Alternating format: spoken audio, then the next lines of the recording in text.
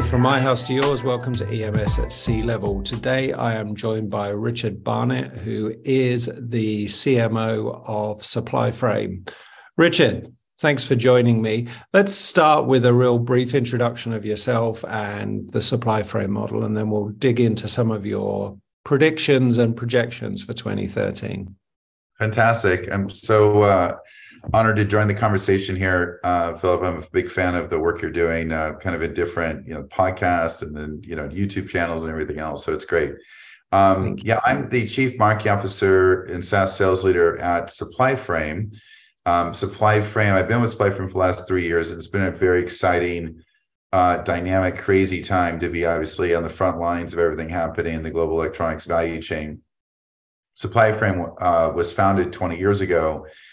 Really by C-Flag and, with the mission to focus on how do we improve the intelligence around, complex bills of materials and lists of parts and components that are flowing through quotation and pricing management of distributors and, the whole catalog management of that whole shift to digital that was happening at that time. Mm-hmm. Really from that time, we just celebrated our 20th anniversary party actually last week in Pasadena. But since that time, we've built an incredible network that includes kind of a media and set of vertical search properties, community sites, and services for engineers and sourcing professionals, where we have about 11 million unique visitors across this broad network of over 70 different websites engaging every month. But we also are tracking and monitoring, over 600 million, parts, components, and design trends, demand real-time pricing and availability information with an e-commerce network or referral network that's set up, connected to about 80 distributors globally.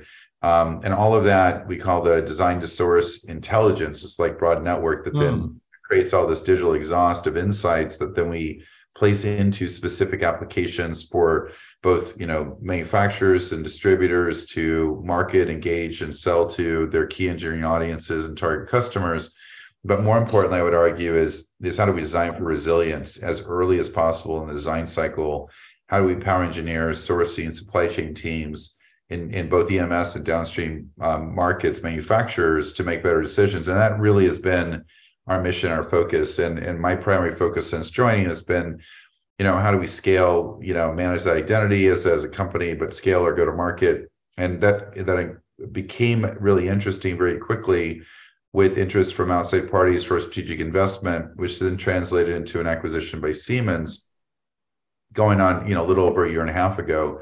And now that we're part of the Siemens family, it's really incredible because, the Siemens penetration and focus in those key industries is unmatched, and their solution portfolio, particularly around engineering products and services, is so complementary to everything we're trying to do. So anyway, happy to join you, but that's a brief background on Supplyframe and my role. Absolutely. And it's interesting. It's a huge landscape of data that you're able to bring together. And one would think with the addition of the Siemens organization, there's almost even more data that you can access. Typically, a lot of our viewers are in the EMS industry. So talk to me a little bit about how you engage with EMS companies and kind of what you feel is the ideal model that you're able to offer them. Sure. I mean, we have probably over 300 EMS customers engaging with our services solutions in different ways. Primarily it was, the market really kind of formulated around how do we manage, more efficient, intelligent sourcing events. So very much on the back end, how do you manage aggregated, portfolios of spend for your, broad customer, maybe segments or groups or even products, and then look at managing both the assumptions on best cost, to win new customer programs, and manage the inbound and aggregated leverage, if there is leverage in certain areas of aggregated spend for direct materials management. But increasingly what we've seen is both in kind of specialized or kind of tier 2 regional EMS to some of the global players like, Jabil, Flextronics, and others that are key customers. There's two trends. One is how do you improve the intelligence and then ongoing management of risk pooling with customer programs, given all the chip component shortage challenges and the sort of very unequal balance again of liability and managing or making proactive decisions to minimize that risk. There's a big opportunity there. And then the other part of it, I would say, is, how do you specialize and build maybe value-added services, which have a higher margin than just manufacturing value add. And some, key customers, both some of the largest global players as well as more specialized EMS players by region, including some ODMs, are, sort of increasing looking at what is that additional service layer, and how do they do that in either an integrated way or as a strategy that'll scale. And so that's really interesting, seeing that innovation cycle happening right now as well. Yeah, I think it's interesting. You talked about the design side and how that whole design for manufacturability and stuff works. One of the terms we've been using this last year is design for disruption. So not just in terms of products, but also in terms of business models and how you do all this. And when I look at what's happened in the last year, talk to an EMS CEO or two every week, they found that they've had to create this open, much more communicative relationship with their customers. And I feel there's been a frustration that hasn't perhaps been reflected on the supply side. Do you think that's something that the old distributor model perhaps didn't lend itself to having that flexibility? And people were talking about glass factories 5 years ago. Now they're talking about glass pipelines. Right. How do we improve that relationship between the EMS and their supply chain? Well, I just love this question because it's we've seen it evolve over such a long period of time, and in some ways, one of the key observations I would say, we've done research in digital maturity surveys. We've looked at kind of all the insights and data we have across our network. There's this bizarre dynamic where the electronics value chain is the least digitally mature of any of the peer industries downstream that generally they serve, right? So you've got the entire electronics value chain is literally the driving force of all digital transformation downstream in multiple industries, whether it's combining software, new hardware electrification, new digital services. But at every tier, you have this problem of investment, thinking about digital transformation, guiding through it. The reason why I frame it that way is it's not just isolated at one tier. You can see it kind of at every point of major engagement, where the evolution of both business model. So, how am I measuring joint success? How do we invest together in joint success metrics? Versus an older school view of, information is power. I'm going to hide information because I'm going to play a margin game where I can leverage that differential imperfect information imbalance to generate additional incremental profits, because the lowest margins in the electronics value chain are at EMS and then distributor. And that game has basically been so institutionalized. It's in the behavior of everyone, both negotiating for new programs, but also managing the sort of health of a program, or the actual just purchase sourcing event itself, where EMSs are guilty of not sharing cost of bills of materials over their life cycle with full visibility of the actual MPN, not just equivalent MPN, because they would do this purchase price variance game all the time to eke out just a little bit of additional margin on top of margin, program structure. Similarly with distributors, similar kind of thing. The information, about balancing inventory, pricing, highly sort of fragmented, sort of inaccurate pricing, oftentimes among many different customers and downstream applications. That's also a common pattern, right? And we've not really made enough progress in the last 20 years. And I would say part of it is because it needs to come kind of top down, and really the impact that we saw in the last 2 or 3 years, I would say don't let any crisis go to waste. This is an opportunity for transformational thinking, but the progress I've seen is very early, very incremental, not enough. And what I mean by that is we should be getting back to thinking about, for long-term agreements, for visibility of allocations, to thinking about, flex agreements, right? Where, we're going to risk share a little bit on the upside and on the downside, over those program life cycles. A lot of those agreement models and contractual frameworks are really mature in 97 to 2002, and then the B2B impact, and then later, coming out of IMF, way back when, and then dealing with the global financial recession 2007, 2008. We've lost that notion, right? And I think another part of it is that a lot of this reflects lack of alignment around business model transformation, thinking of executive leaders in the key functions. So you see it often in OEMs and manufacturers where, sourcing is measured only on cost down. Engineering teams that do turnkey outsource, design for a subsystem are measured only on quality target to design. The CFO's keeping score, but they're looking in the rearview mirror because they're only looking at purchase price variance, or they have no visibility to the variability in the cost of an EMS program. It doesn't live in their ERP environment. I mean, all these classic challenges mean you get a lot of bad behavior and pressure on how they're managing the actual program risk and success in general. And similarly with, distributor and direct to, say semiconductor and passive suppliers, I think there's an opportunity to make sure that we're sharing more accurate forecasts around gaming and double booking, and that's rewarded with, greater on-time performance, accuracy, some notion of maybe have an allocation, and what is the premium for that? And I think the business modeling is not sophisticated enough to actually start negotiating terms that are based on risk pooling or long-term agreements in the right way, where there's truly a win-win opportunity in many of those accounts. A lot of default behavior, a lot of spot buy, a lot of on the tactical negotiation, fragmentation of agreements. There's a huge opportunity for almost every player in the value chain. I mean, it's a long-winded answer, but it's something that every day we're really passionate about. How can we help, meet everyone with where they are and help them get to that next step? Yeah, no, I absolutely agree. And I look at what happened in the last 12 months, and there's a lot of it that didn't work. And there's a lot of frustration and a lot of pain as a result. And I think if not now, when? It is the ideal opportunity to kind of look at those relationships. And I also think, perhaps we're moving to a world where, we're not just making profits in those little corners where we're hiding secrets, where we should be able to be more open and more collaborative and create new models.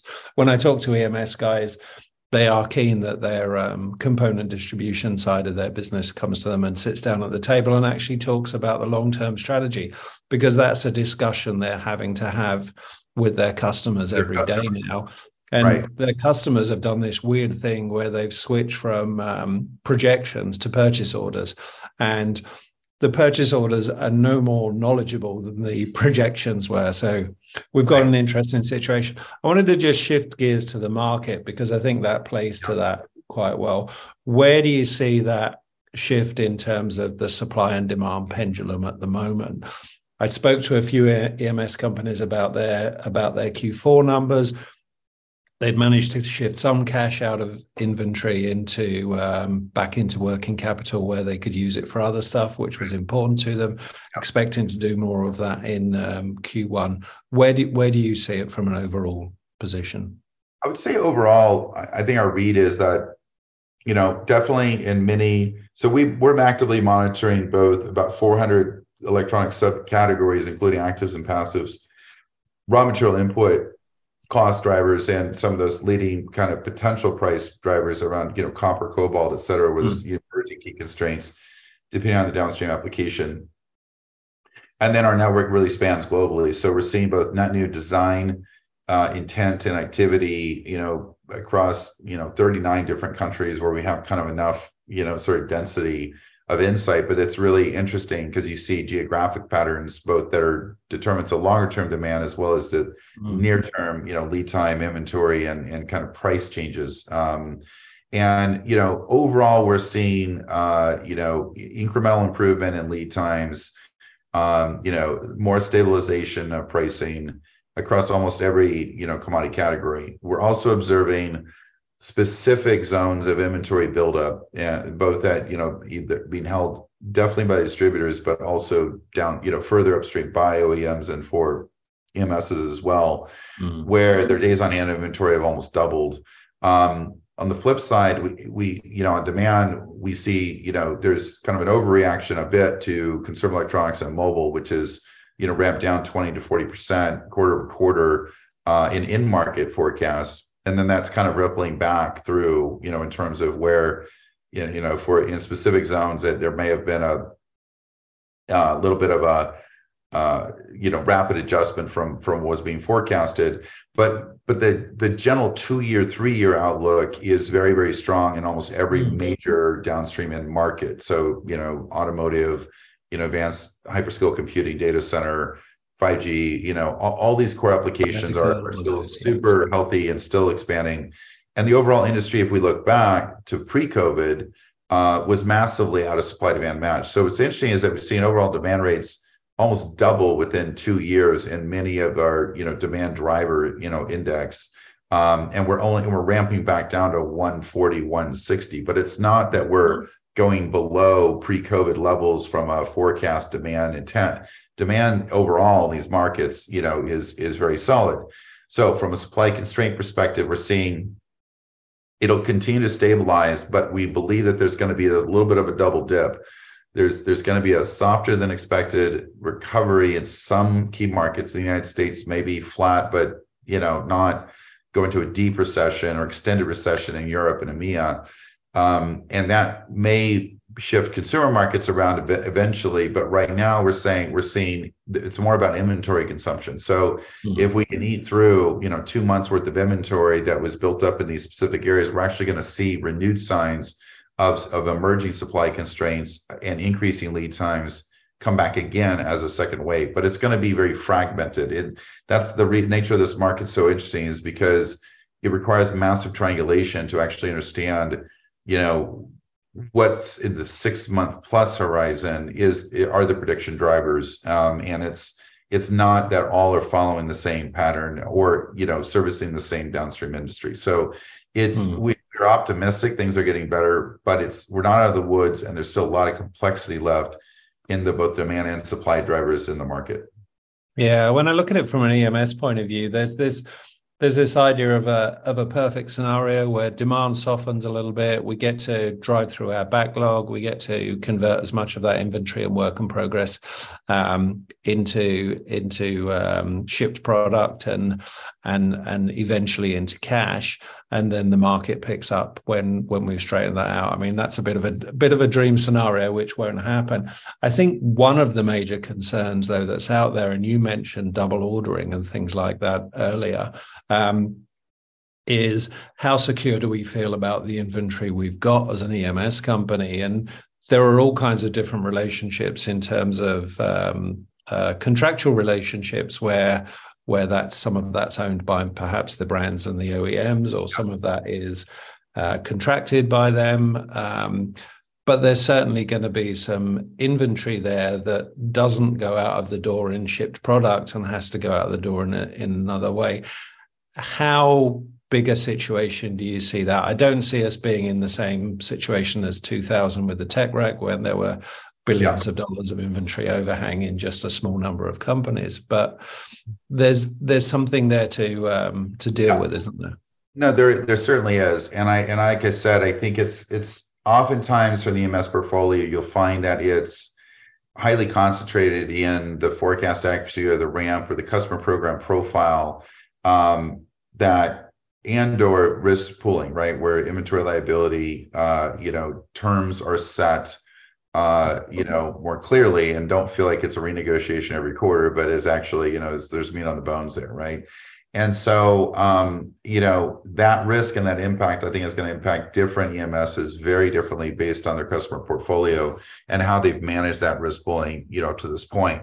What we have seen is one of the critical drivers in both EMS, tier one automotive and A&D is a very similar pattern, where those EMSs that are able to very quickly maintain almost a live view of current and future cost drivers, not just the kind of return on asset and inventory holding, but understanding sort of what the cost and risk drivers are to the portfolio of their customer programs, and can proactively communicate that with with 60 days to 90-day horizon visibility are the ones who are able to get in front of and manage in a much better way either shared cost reduction or shared inventory liability, segmented oftentimes, right? Like we're going to make a strategic bet specifically for this move, and for that portion of that buy, you're liable. They're able to manage the sort of margin squeeze that's occurred right across the board. Those that are very disconnected from back end to front end, they make a one-time buy, not really tracking what the ongoing future risk is. They're seeing cost drivers increase. They're not measuring kind of predictively a little bit what that margin risk looks like, but it takes them 6 days to get all the way around the wheel.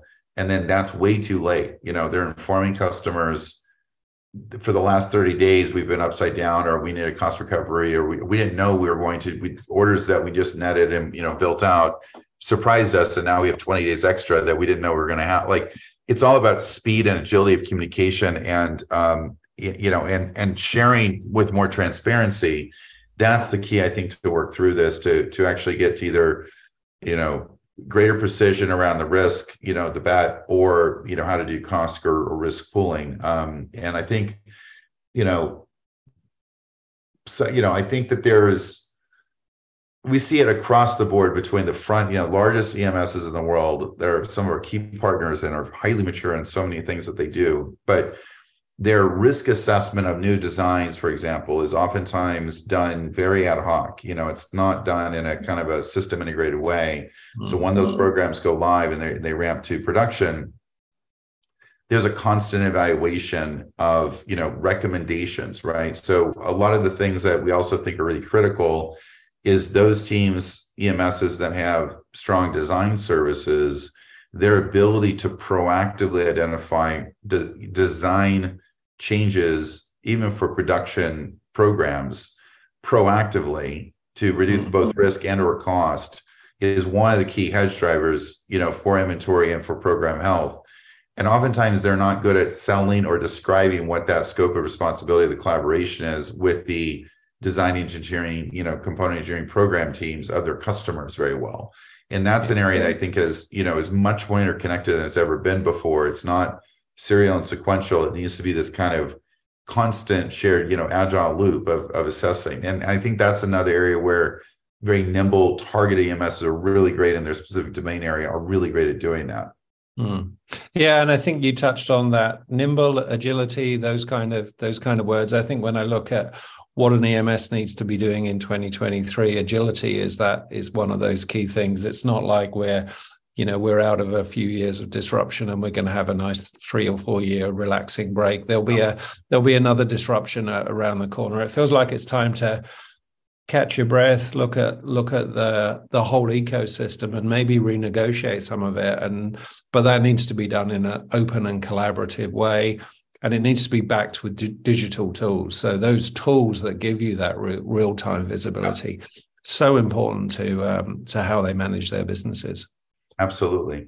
We think that kind of, investing in the right forms of analytics, outside intelligence, more predictive insights, and then digitizing what an active customer program, the risk cost drivers are, in a way that the mindset is how it constantly changes. There were, now that we're part of Siemens, you'd use the term the digital twin or the digital thread of those programs. Too often we're focused on cost efficiency, we're focused on process, standardization, repeatability.